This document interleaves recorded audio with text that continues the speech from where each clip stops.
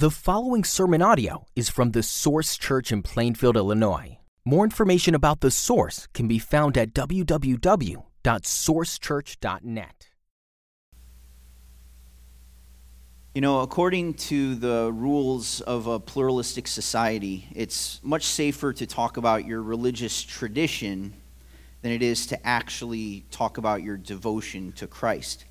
So, for example, if I tell you that I'm busy this weekend because I'm celebrating Easter or Hanukkah or Ramadan, well, that's not terribly threatening. Maybe it's even deemed nice that, there are such diverse and time-worn heritages among us. But if I speak of loving or worshiping or following Jesus, then warning bells go off in people's minds because those sorts of concepts smell of fanaticism, and they likely won't receive a warm welcome. Do you see the distinction I'm making? If I tell you that I'm a Baptist or a Catholic or an Episcopalian, usually there's no danger there. Every family has some weird rituals, right? Like maybe my family plays Twister at Christmas or watches the same hokey movies over and over again, and maybe your family goes to an old building and sings strange songs.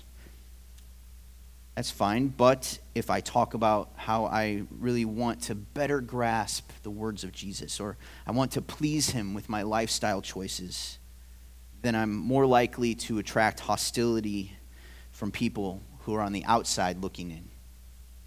And this dynamic didn't escape the first recipients of the letter to the Hebrews. Their devotion to Jesus had attracted more than a little hostility from the surrounding culture. Now, they weren't in danger of just walking away and flat out renouncing their faith openly. The more subtle temptation was, as we talked about 2 weeks ago, to just sort of drift out of what felt like harm's way. To just go back to a less conspicuous tradition that brought about a lot less scrutiny, a lot less pain for everyone. So while Christians at that time were often viewed as some radical cult, there were famous Jews in the Roman Empire, and there were laws on the books encouraging tolerance for Jews. So if Jesus people could just kind of blend in and be known as people within the tradition of Moses, well then pragmatically that would keep them much safer. That would be much more respected. There's only one problem. Such hypocrisy would completely disregard the preeminence of Jesus. Jesus, the one who said, "Whoever is ashamed of me and of my words, of him will the Son of Man also be ashamed when he comes in the glory of his Father with the holy angels." So there's no getting around the demand of Jesus that he be preeminent in your life. And that's why we're going to be exhorted again today to keep him preeminent above any other faithful religious figures or good religious traditions. And verse 1 begins, "Therefore, holy brothers, you who share in a heavenly calling." The word "therefore" reminds us of what came before. And last week we saw at least 5 ways in which Jesus uniquely became humanity's champion. Only he is the founder of our salvation. And we're addressed here with such a high title. Did you notice that? We're being called holy brothers and sisters, holy siblings. If we are in Christ by faith, then we are holy, we are sacred, we are separate, and we are family. Jesus, our high priest, has sanctified us and set us apart for God. And the author is very keen that we won't forget that change that Jesus has already brought into our lives. Because Jesus came and shared in our earthly humanity, we now share in a heavenly calling. We have a vocation, a role to play in God's kingdom. And that means we have everything to gain by persevering in the faith, and we have everything to lose by cheapening it and trading it down. And this is why we must consider Jesus, the apostle and high priest of our confession. Consider Jesus. Consider. We consider, we think about, we reflect upon, we contemplate the things that we feel matter most in our lives. Everyone does, without even planning to consider them. You just do. Like you get that ambiguous text from a coworker or from a romantic interest, and you're like, I got to think about this. What are they really saying? What's the tone? How am I supposed to respond? Or sadly, sometimes we spend most of our time considering plot twists in our favorite TV shows and movies. But a heavenly calling, that requires a bit more consideration than an entertainment calling. The apostle and high priest of our confession, he should grip our consideration even more than a work problem or a first date. Now, he's called the apostle of our confession. Apostle is a word that simply means sent one. Jesus spoke a lot about how he was sent by God the Father to do his will. And we know then that Jesus in turn had apostles. He had 12 capital A apostles to do his will with special authority. But we also know that he still sends us today, doesn't he? So, from a manner of thinking, each of us Christians could be considered little a apostles. We are sent ones. But Jesus is the apostle. He is the only one with the ability to truly fulfill the will of God on earth. And he's the high priest of our confession. He's the only one who can cleanse us and bring us into the very presence of God. He's the apostle of our confession. He's also the high priest of our confession. And there's a reason, actually, that we're reminded here of Jesus as high priest right before we speak about Moses. In the first half of the first century, the most popular Jewish writer in the Greek-speaking world was Philo. He was a sort of philosopher and advocate for Jewish rights. So his writings served as a tour book of sorts for the Roman Empire so that they could grasp the Jewish religion, so that it wouldn't be so scary to them. It'd be more approachable. And Philo, in his writings, he repeatedly refers not to Jesus, but to Moses as high priest. The thought being that, well, Moses is the one who ordained the Levitical priests, and so Moses must really be the high priest par excellence. The writer of Hebrews, however, shows us that if that's true of Moses, how much more is that true of Christ?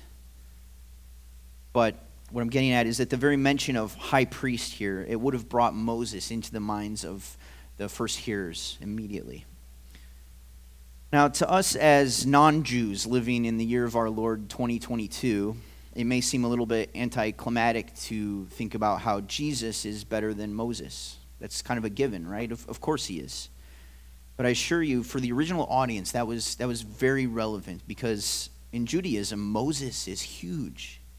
The 5 books of the Torah were written by Moses. And then the prophetic writings, the prophets are just interpreting Moses and exhorting people from the book of Moses. And then the writings, those riff on Mosaic themes, and they give the history of the people who were formed by the law of Moses. So quite simply, the influence of Moses is seen in every part of your Bible. And if the book of Hebrews is all about how Jesus is better, right? That's our theme. Jesus is better. Well, then we got to speak about Moses. And speaking about Moses now is going to take us closer to the center of it all. That Jesus fulfills and eclipses all of the ancient promises and prophecies and patterns. Specifically, when we put Jesus and Moses side by side, we're going to see 3 things this morning. We're going to see, 1, a comparable faithfulness between Jesus and Moses. So you see that in verse 2. Second, we'll see a higher glory. Jesus bears a higher glory, and that's unpacked in verses 3 and 4. And then we'll see a contrasting role. Jesus and Moses have different roles, and that's unpacked in verses 5 and 6. So that's the outline that we can see in this section. And first, in verse 2, we read of a comparable faithfulness. That Jesus was faithful to him who appointed him, just as Moses also was faithful in all God's house. So there's going to be a lowering of Moses in importance next to Jesus throughout this text, but the author wants to start by just being very clear. Moses was faithful. He did accomplish what God sent him to do. And the thought that Moses was faithful, it's actually a quote. Moses being faithful in all God's house. It's from Numbers chapter 12, verse 7. And actually, all of our verses this morning are kind of a meditation on Numbers 12:7. If you looked at Numbers 12, you would see that the situation is God himself speaking about Moses' uniqueness, because Miriam and Aaron had been griping about their brother Moses, and so God confronts them and says, "Hear my words. If there's a prophet among you, I, the Lord, make myself known to him in a vision. I speak to him with a dream, but not so my servant Moses. He is faithful in all my house.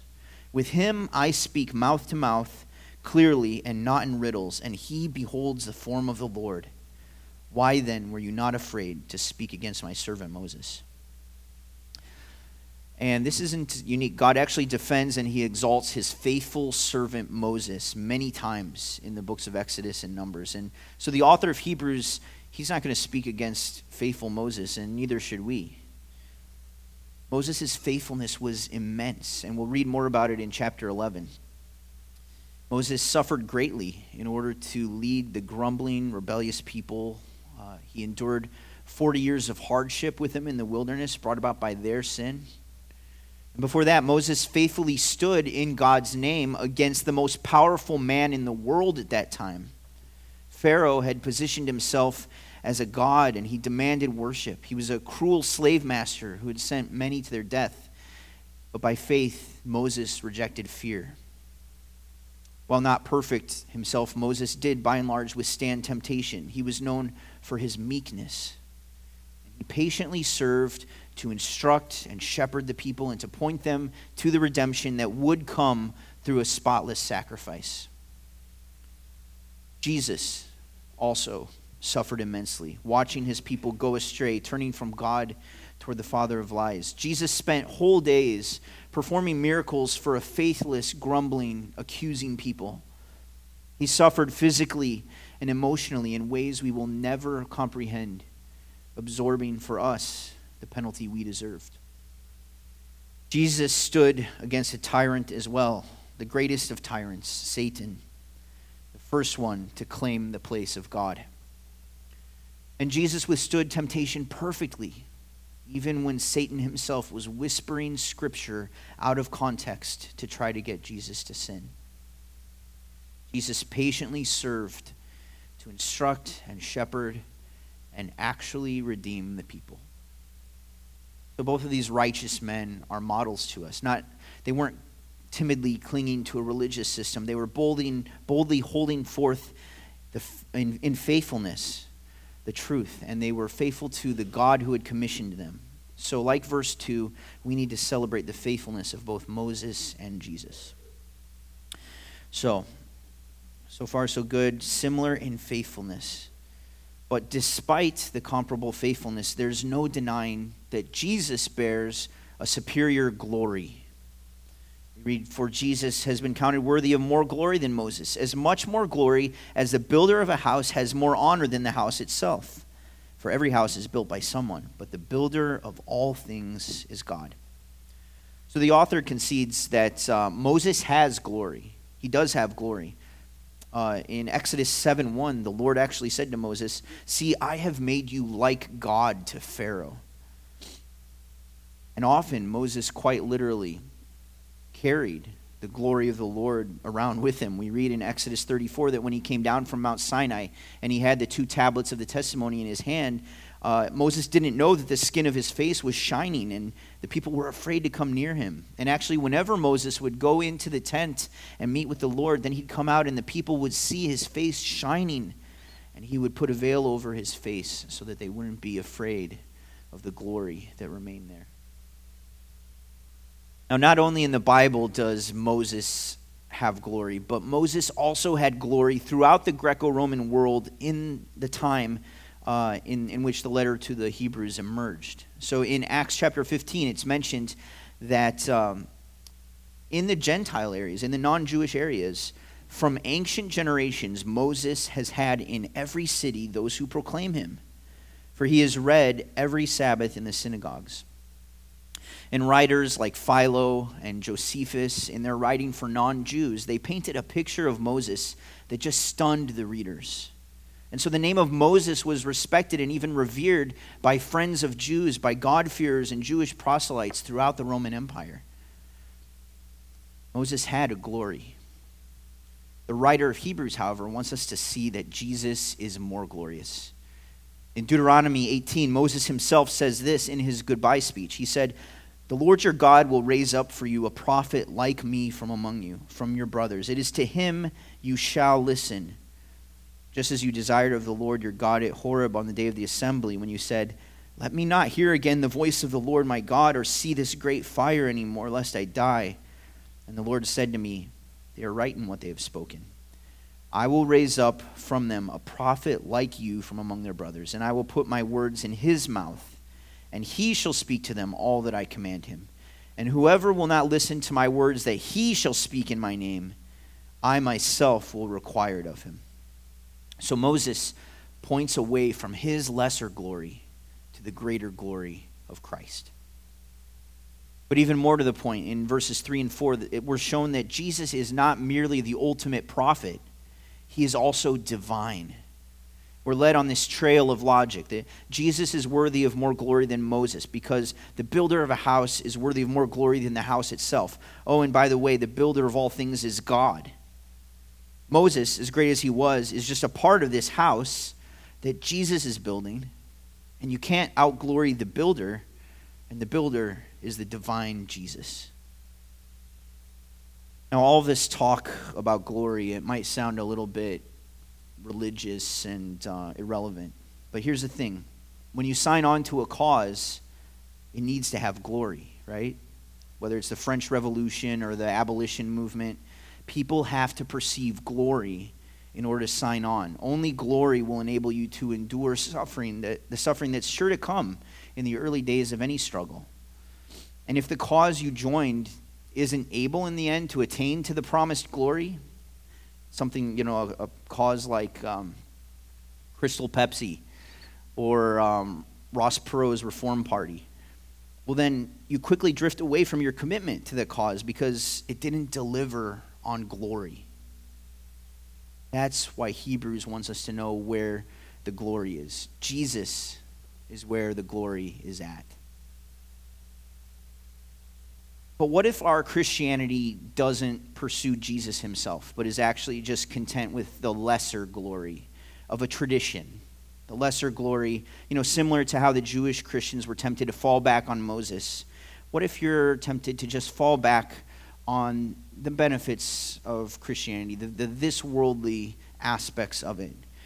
What if you're just content to have respect as a good person, or the stability of a good family, or the enjoyment of a good community? That's not glory. These things, even if you attain them through your Christian efforts, in the end, they won't deliver the glory that we all seek. People cling to Christian practices for many reasons, but Christian lifestyles, Christian traditions don't lead to glory. Only Christ himself does. Now, to further grasp why a mere prophet like Moses, even if he was the most powerful, the most profoundly used by God, a mere prophet could never be a substitute for Jesus, we need to see that Jesus had a different role altogether. Jesus and Moses have contrasting roles. Now, Moses was faithful in all God's house as a servant to testify to the things that were to be spoken later, but Christ is faithful over God's house as a son. So the picture being drawn is that the son and the heir to a house, he has a role far exceeding that of the house's servant, even if it's the chief servant of the house. So, as this house analogy is going to continue, we should probably talk about, is this a physical house, or is it just kind of like a, figurative house, like a household? And I think the answer is both. Okay, it's a figurative house in that, like in many places in the Bible, the people of God themselves are described as the temple of God. In the New Covenant, we as Jesus' people are the dwelling place for the Holy Spirit. But then it's also a literal house in that temple that we are eventually is synonymous with the whole new creation. So the physical reality where we will worship God forever. You could say that the house being talked about here is similar to the kingdom of God or the realm of God. It is present in the people of God, and one day it will envelop the whole cosmos. So it is this house that Moses served with his many labors. He's called a servant. And the word there is for an esteemed servant, okay? It's not like a slave servant. It's more like a steward than anything. A servant like this actually held a position of nobility, but it was under the authority of the one who had appointed him. Now, when you think about it, what a servant does, a good servant, an intelligent servant, a servant moves things, a servant sets up systems so that the house can operate. And with Moses, we see that God used him to give the law. He used him to guide the people to God's righteousness. God used Moses to set up the sacrificial system, to cover over the people's sin and restore their ability to commune with God. And he used Moses to lead the people out of bondage to slavery and to the abundance of the promised land. So the magnitude of these accomplishments is astounding when you think about it. But it was the work of a servant. It wasn't the work of a builder and a son. Jesus is greater. And 1 Chronicles 17 prophesies about Jesus in this way. It says, "He shall build a house for me, and I will establish his throne forever. I will be to him a father, and he shall be to me a son." We saw that quoted earlier in chapter 1. "I will confirm him in my house and in my kingdom forever, and his throne shall be established forever."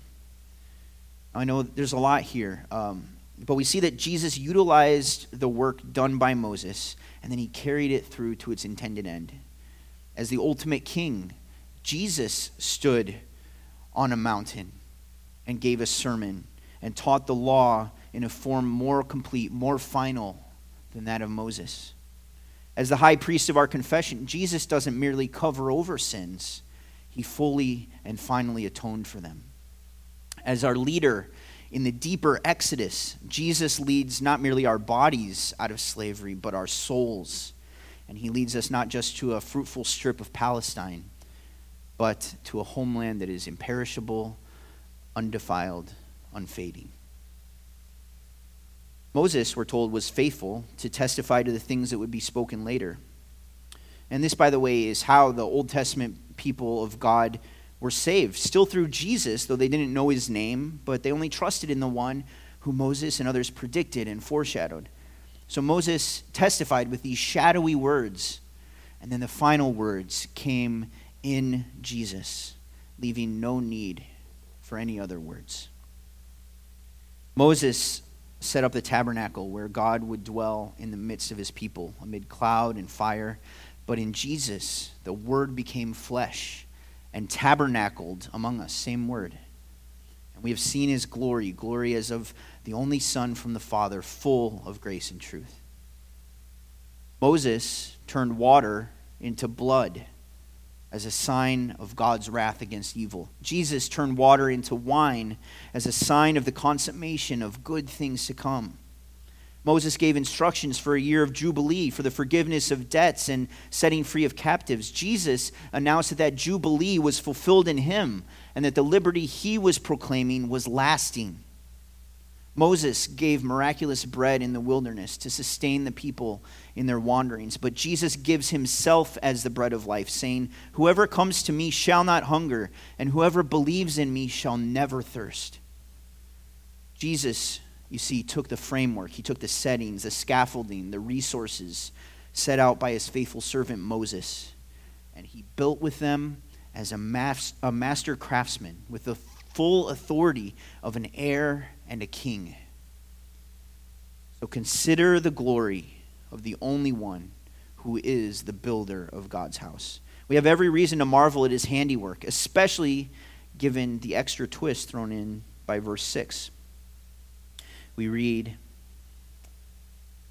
"And we are his house, if indeed we hold fast our confidence and our boasting in our hope."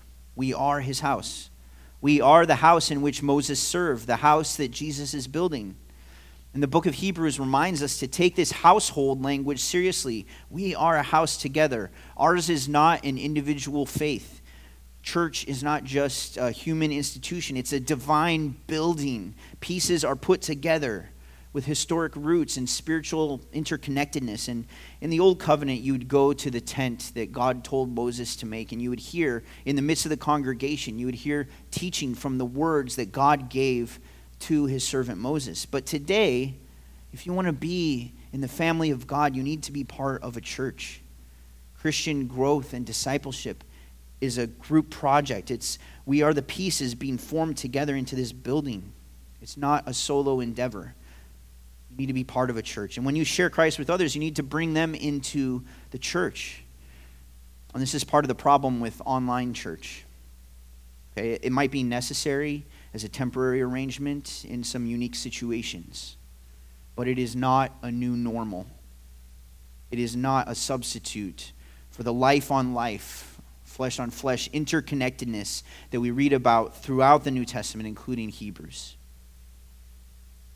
It's a gathered people that are being built up as a house, as a temple. And it's to the gathered people of God that he here says, we are his house, if indeed we hold fast our confidence and our boasting in our hope. In other words, true Christians constitute the house of God. I say true Christians because the church in God's eyes is made up of persevering believers with authentic faith. And unfortunately, that's not everyone who self-identifies as a Christian. That's not everyone who shows up at a church. How can we know if we're the real deal? How can we know if we have become part of the house of God? According to this passage, if you hold fast, you are the real deal. In Matthew 24:13, Jesus himself says, "But the one who perseveres to the end will be saved." You know, each day there's a sinister inertia at work that's trying to carry you away from Christ. And it doesn't take much, to be honest. What is it for you that disrupts your confidence in Christ? Is it circumstances? Is it emotions, relationships, other opportunities? We have to take a stand and say, you can have all this world, but give me Jesus. You have to take that stand. If you don't hold a tight grip to Christ, you will drift away from him. And this is why in Revelation 3:12, also written to hurting Christians, it says, "Hold fast what you have, so that no one may seize your crown. The one who conquers, I will make him a pillar in the temple of my God." There's that building imagery again. "Never shall he go out of it." So what does this holding fast look like? We know from elsewhere in the New Testament that persevering in the faith looks like bearing good fruit, bearing fruit of the Spirit that comes about because there's true faith there. In verse 6, the fruit of faith that's particularly focused on is outward in nature. It says we must hold fast to our confidence and we must hold fast to our boasting in our hope. Now the word for confidence there, it could also be translated boldness, openness, courage. So these two things that we're told to hold on to, they actually overlap quite a bit. And the picture being drawn is that because we trust in Christ so much and we hold him so tightly, other people know about that. And in fact, we are proactively boasting about it. Boasting, of course, not something snide like, I have something you don't. No, it's boasting like I'm just bulging with excitement and contentment because of the good that I've experienced. You can't help but have it come up in conversation with other people. And this is why we're trying to give more opportunities to boast in that hope together. Either this afternoon or on most Tuesdays at cruise nights, we stand out in front, we hand out free water and freeze pops, and we hand out info about our church and about the gospel. And when possible, we engage people in further conversations, and we try to get Bibles into their hands. Now, most people will just take the water, or they'll just ignore us altogether. But this is a simple, very, very simple way to identify with Christ and just say, I have to boast in this hope. It's too good to hide. I need you to know that there is hope in Christ and that this is a place where his house can be found. Now, Tuesday nights, of course, aren't our only opportunity, and we're going to keep trying to be creative to find more and more opportunities for us to boast in our hope together. But this is also something you do on your own. Every day, as you engage with neighbors and coworkers and friends and family, you can boast in your hope. You can hold forth your confidence. However it plays out, as long as it actually does play out, your desire to be outward with your faith is good evidence that you are part of this house. If you have this confidence, it's just too good not to wear openly. We are his house if we hold fast. Now, courage comes from seeing. Courage comes from seeing. If you think about the classic battlefield scenario, like Napoleonic times, or actually think about our national anthem.